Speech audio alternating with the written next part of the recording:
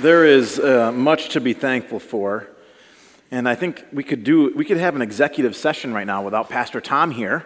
We could probably vote on if Tom should have a dog or not. No, we can't do that. You know, our kids sometimes, probably more often than not, lead the way in faith, don't they? Just grateful for the simple things in life. And as they've grown and matured in life, you can kind of hear the answers shifting a little bit. I'm really grateful for our children's ministry team and our youth leaders and their team for being faithful at teaching our youngest and then sometimes our most challenging folks. Well, actually, we're probably the most challenging, aren't we? Who Jesus is. I want to share a video or a photo with you of this is the Havana Cathedral in Havana, Cuba. And I was there a few years ago on a mission trip. Yeah, well, we were actually preaching and teaching in remote places in Cuba. Kind of fascinating. We'll tell you more about that later. And watching God do some miracles. But it's a beautiful architecture, isn't it? The picture doesn't do it justice, and especially the fact that my camera's kind of crooked. But there's something else going on in the photo that I don't think you can see. See the guy in the black shirt on our edge of and he's clearly enamored by the architecture, right? You can see that as he's looking up and kind of taking it all in. See the guy in the doorway with the white shirt? He's just come out of the cathedral. He wasn't in there for worship. He was actually doing a tour, and you could pay money and see all the beautiful things. Do you see the woman on the steps to that gentleman's left? Yeah, most people didn't see her. We were so enamored with the architecture and so enamored with the beauty of the space that we missed the human being that was asking for a meal. Sometimes shiny things distract us, don't they? I forget, we went over this too. I'm so ashamed that I forgot this, but not everything that glitters is gold. Some of you can quote the song reference there. Not everything that glitters is gold. And today, as we come face to face with Jesus, we're going to see that people for thousands of years have been distracted by shiny things and have missed what God is doing. Would you pray for me this morning? Holy and gracious God, we thank you for your faithfulness.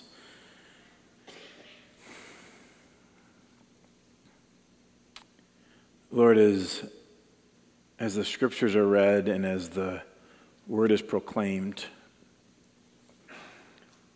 I pray that your Holy Spirit would move among your people gathered here today. And whether through me or in spite of me, Jesus, be glorified. Father, may I become lesser so that you might become greater. In Jesus' name, amen. If you brought your Bibles, I want to look at Luke chapter 21.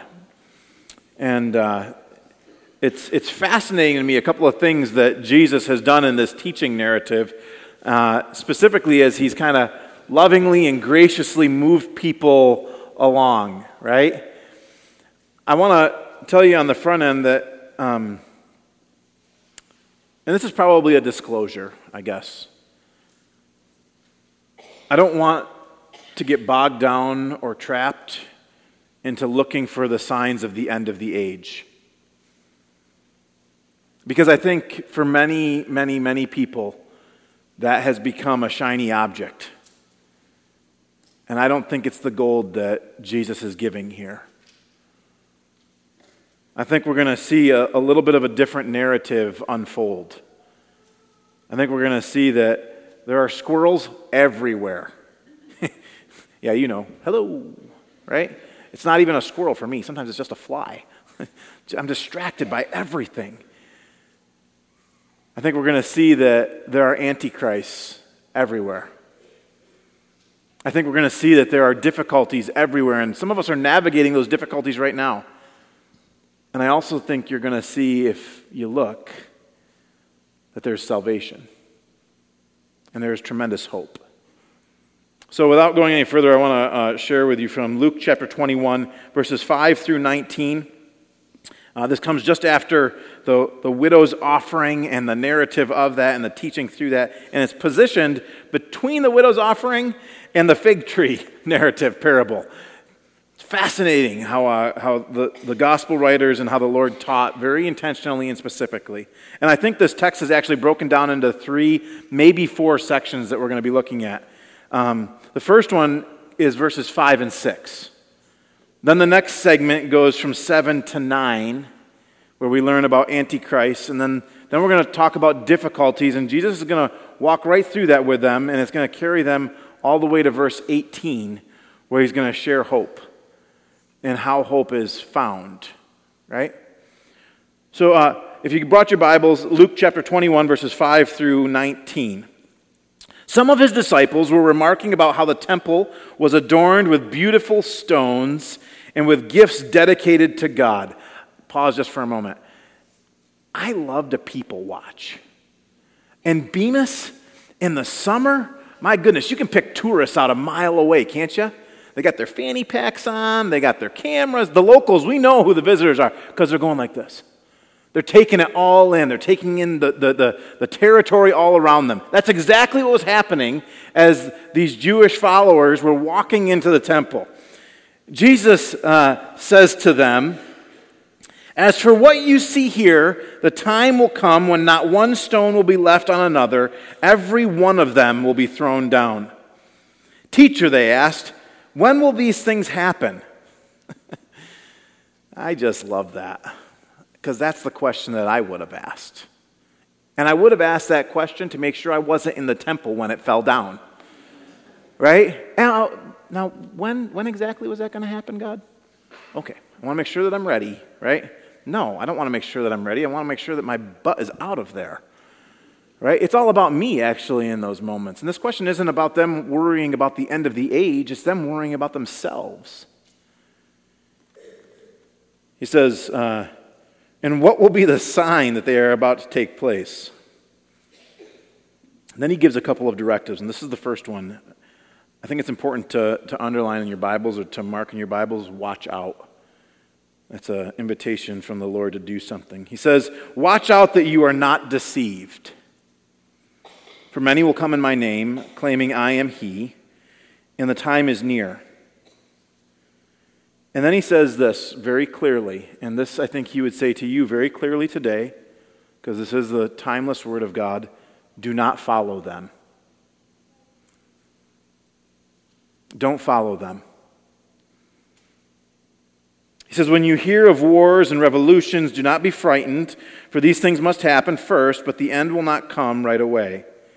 Then he said to them, "Nation will rise against nation and kingdom against kingdom, and there will be great earthquakes and famines and pestilences in various places and fearful events and great signs from heaven." And many preachers right now have paused and tried to make this about right now in this moment.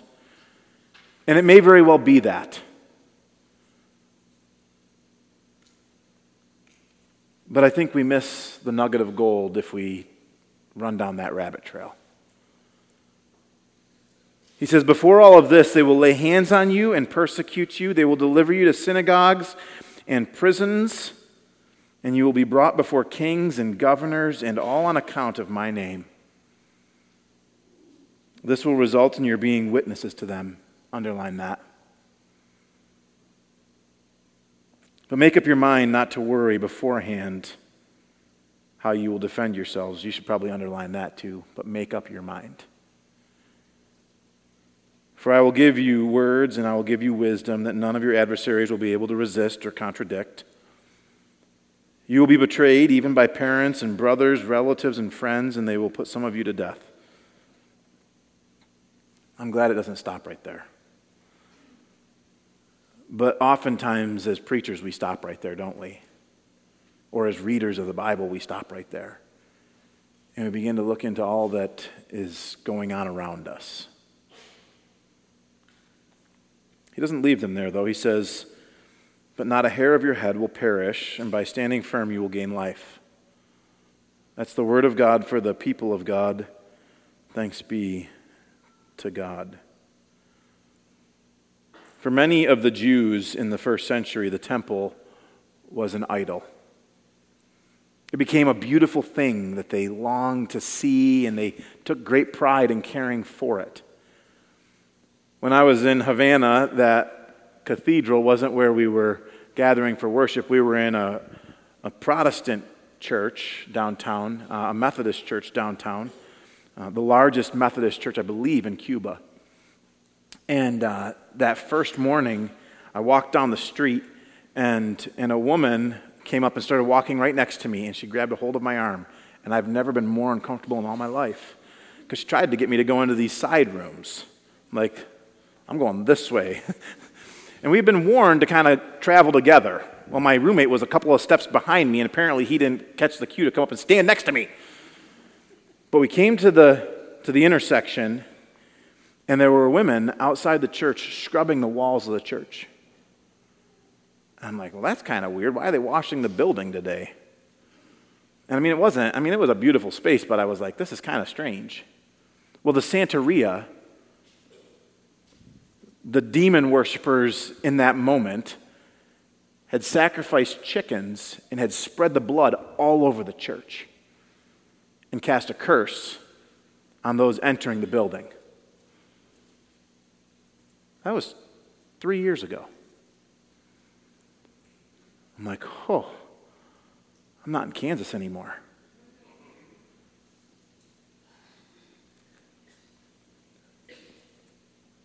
They didn't really care about the building, though. They cared more about the spiritual battle that they were engaging in and making sure there wasn't blood on the building. Because while they scrubbed, they were praying for protection, specifically for the Americans that would be coming in a few moments, of which I was one of them. And that God would do a mighty thing. The temple was adorned with beautiful stones. It was shiny. As I started to kind of unpack this with the Lord, I started to ask the question of what is distracting you from the mission of the gospel? What are some shiny stones in your life? You don't have to share them out loud, but I do think you should reflect upon that and maybe even ask God to reveal those things to you. Some of the things that the Lord brought to mind was work. Work for me at times has become an idol. You know? Being busy at times has become an idol. Spending time in the woods has at times become an idol. My family, whom I love dearly, by the way, has at times become an idol. You see, God gave the Israelites the temple with instructions to care for the space. But somewhere along the way, it shifted. And their hearts weren't towards God anymore. And they become squirrels that distract us. When the Gospel of Luke was finished, it was probably around 85 AD. Okay? History is kind of important here, the timing of things. When was the temple destroyed? 70 AD. So as Luke was putting the finishing touches on this gospel and working through the Acts of the Apostles, the destruction of the temple had already come. I kind of imagine in his mind's eye as he's writing and penning these words of Jesus, thinking, oh, if we'd have only just believed you. 1.1 million Jews, Israelites, they said, died probably during that destruction of the temple. 97,000 roughly were taken captive. I mean, think about that in the context of the words that are following. You see, there will be antichrists. Jesus was talking about people that would lead them away from the faith. I think if he were talking to us today, he would say the same thing. People that will be well-intentioned even at times and lead you away from the faith. Subtle ways. I had the opportunity this week to share at chapel at CCA. And I love when I get the opportunity to do that. It's just a fun, I love interacting with the youth, and they ask some really, really hard questions. And this week what they wanted to do was they wanted to have a Ask the Pastor Q&A time. And they had written their questions down ahead of time, and they put them in a big bucket, and there was like 40 questions in there. And I'm like, well, chapel's, 25 minutes. We should get through the bulk of these. I don't know, Mallory, what did we get through? 6? And the most difficult one was, do you prefer Tim Hortons or Starbucks? Tim Hortons, come on, people. Get with the program. Anyway, it had nothing to do with Tim Hortons or Starbucks. The most difficult question had to do with false teachers. And why do bad things happen to good people? And that we've, in America especially, bit on the carrot of the prosperity gospel movement that says if I have more wealth, then I must be more blessed by God than those who do not have wealth. Because the attainment of wealth is a blessing from God. False teachers. Antichrists. Jesus gives a couple of very practical ways to avoid. He says, watch out that you are not deceived. Intentionality on our part to be alert at all times. You know when I found myself most distracted? Like most easily, like bing, bing, bing.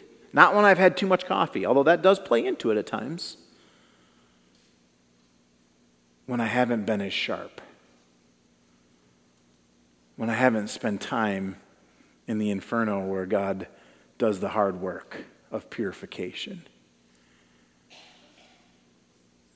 When my time with the Lord is distracted by shiny things going on around me. More and more I'm convinced that the more we have, the easier it is to be distracted.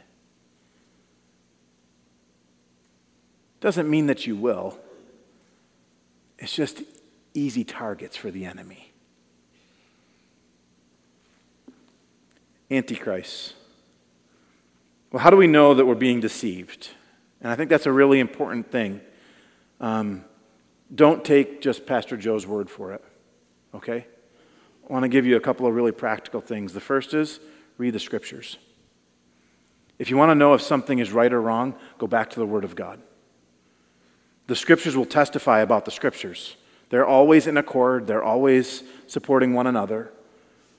Don't just read the New Testament. That's the Marcionite heresy, right? Don't just get rid of the Old Testament. Read the whole of the Scriptures, both the Old and the New. Second, spend time in prayer. Spend time in prayer. And third, and I think this is probably the most difficult for me at times when I'm not at my sharpest, learn to trust your gut. Because the Holy Spirit of the living God, the Scripture says, lives within us, takes up residency inside of us, and is constantly waging this war against our flesh, which desires to overtake us, by the way. Learn to trust your gut. When you feel like something might not be right or you're justifying an action or an inaction, learn to listen to your gut when the Lord is prompting you in a moment to resist the devil. I can't tell you how many times I've met with people and had them come to me after and say, man, I wish I would have just listened to my gut in that moment. And test that back to Scripture, right?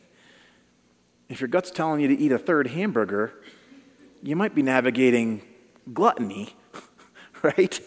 Test what your gut is telling you back to Scripture. And allow the Lord to reveal it to you. If you're questioning something and trying to justify your feelings about it, walk away. Walk away. My mom's here this morning. It's good to see you today, Mother.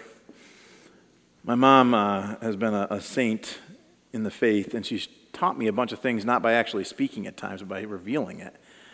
And I shared this with you before. One of the times that she witnessed the most to me was as an adult man when we were buying a camper. Well, she was buying a camper. I wasn't buying the camper. She was buying the camper. And the gentleman said to her, well, ma'am, I could write the receipt for, I think the camper was $7,000. I could write the receipt for $3,000 and you could save on the taxes. She didn't miss a beat. I'm not willing to sell my soul to the devil for a few $100s. I'm like, I think you're right.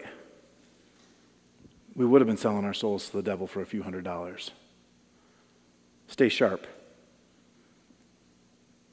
Difficulties. And this is the one that I want to just spend a few minutes on. What if your difficulties were turned into testimonies? Do you believe that that is happening? Some of you are nodding your heads. Others of you are thinking to yourself, just get me out of the difficulty. I don't like the pressure. Did we hear what Jesus said? He said, before all of this, they will lay hands on you and persecute you. They will deliver you to synagogues and prisons, and you will be brought before kings and governors, all on account of my name. Oh, and by the way, some of you will be betrayed by your parents, your brothers, your relatives, your friends, and men will hate you because of me. The faith isn't something we can mess around with. It's not to be played with lightly. It's not to be, as a side dish to some main meal. Jesus is either Lord or he is not. There is no either. It's either or, not both and. And as the disciples of the early church, Jesus was challenging them to step out in faith and to trust what God is doing. I think of some of the great saints of the church as I think about difficulties. Jesus, the saint, right? And someone might be like, well, Pastor Joe, he's God. True. We'll give him that.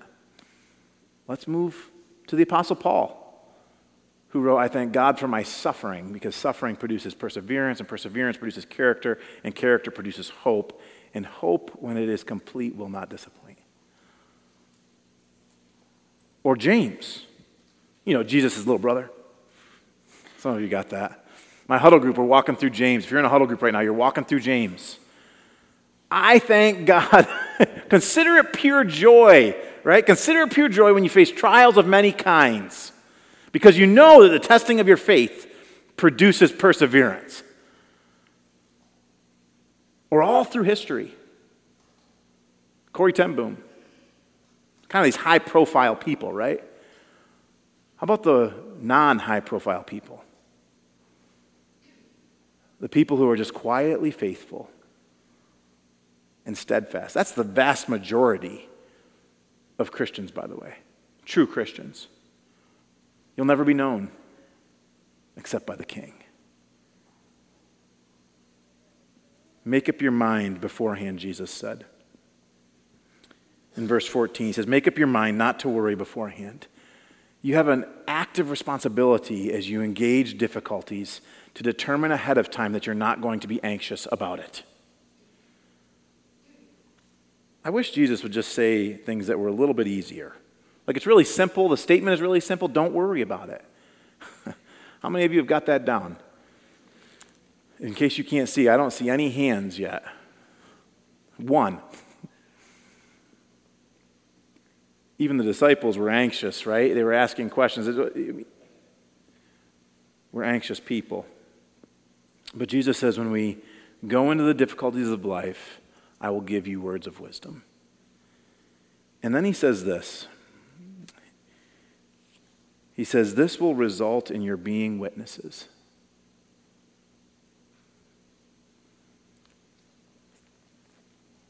Two more things.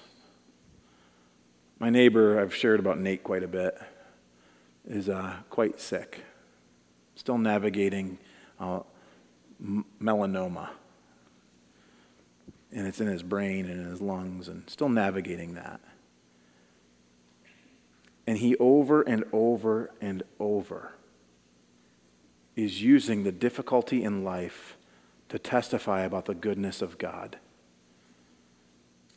And not the physical healing, the spiritual healing that's happening in his life as a result of the difficulties that he's facing. This weekend, you have an opportunity to come and be part of the Thanksgiving giveaway. You got an opportunity to testify to others of what God is doing in your life. And I want to give you a tangible challenge for this weekend if you're serving. And this doesn't go just for if you're serving with the Thanksgiving giveaway. This is just a tangible challenge for this week. Tell one person outside of those that you're most comfortable with about what God is doing in your life, about how God is restoring you in right relationship with him. And that you're able to navigate the difficulties because of this hope. Not that you talk about, this hope that you have. It's one thing to talk about it. It's a whole other thing to really believe it. And to start putting that testimony into practice. Someone wise once said, you might be the only Jesus they ever see. You might be the only face-to-face encounter that someone else has with a risen Savior. Don't think about the past. Just keep your eyes moving forward and see what God does with your faithfulness. Because verse 19, and this is where we land, different translations say some different things here, so I want to clear up the water a little bit. Does anybody else find it interesting that just a few verses before he said that some of them would die? But not a hair of your head will perish. Is anybody else conflicted with that? Okay, well, maybe I'm reading a different gospel, but that's what I read, and I'm like, well, wait a minute. What do you mean? When we begin to understand that when our physical bodies cease to exist, that we're just sleeping. That's what the early church believed, by the way. That death doesn't happen for those who are in Christ. That we are made alive forevermore. And when Jesus says this at the end, by standing firm, you will gain life. Another translation says, by standing firm, you will win souls. I like that a little better. That was the NASB. By standing firm in the difficulties, you will win others to faith in Christ. And in turn, your life is secure as well. As we get ready to close out today, I think it's important just to share with you, sometimes, finish this statement for me. All roads lead to, okay, let's try that again. All roads lead to Rome, right? That's what they believed at the time. I mean, Rome was this huge empire. People, study history. See Connor Barnes afterwards. He can teach you history, right? All roads, they believed, led to Rome. Not all roads lead to salvation. There's only one. There's only one way. The shiny things will distract you. They will take you right off course so quickly that you will find yourself sinking. But when we keep our eyes fixed upon the prize, the author and perfecter of the faith, the pioneer of the faith, as the Hebrews said, right?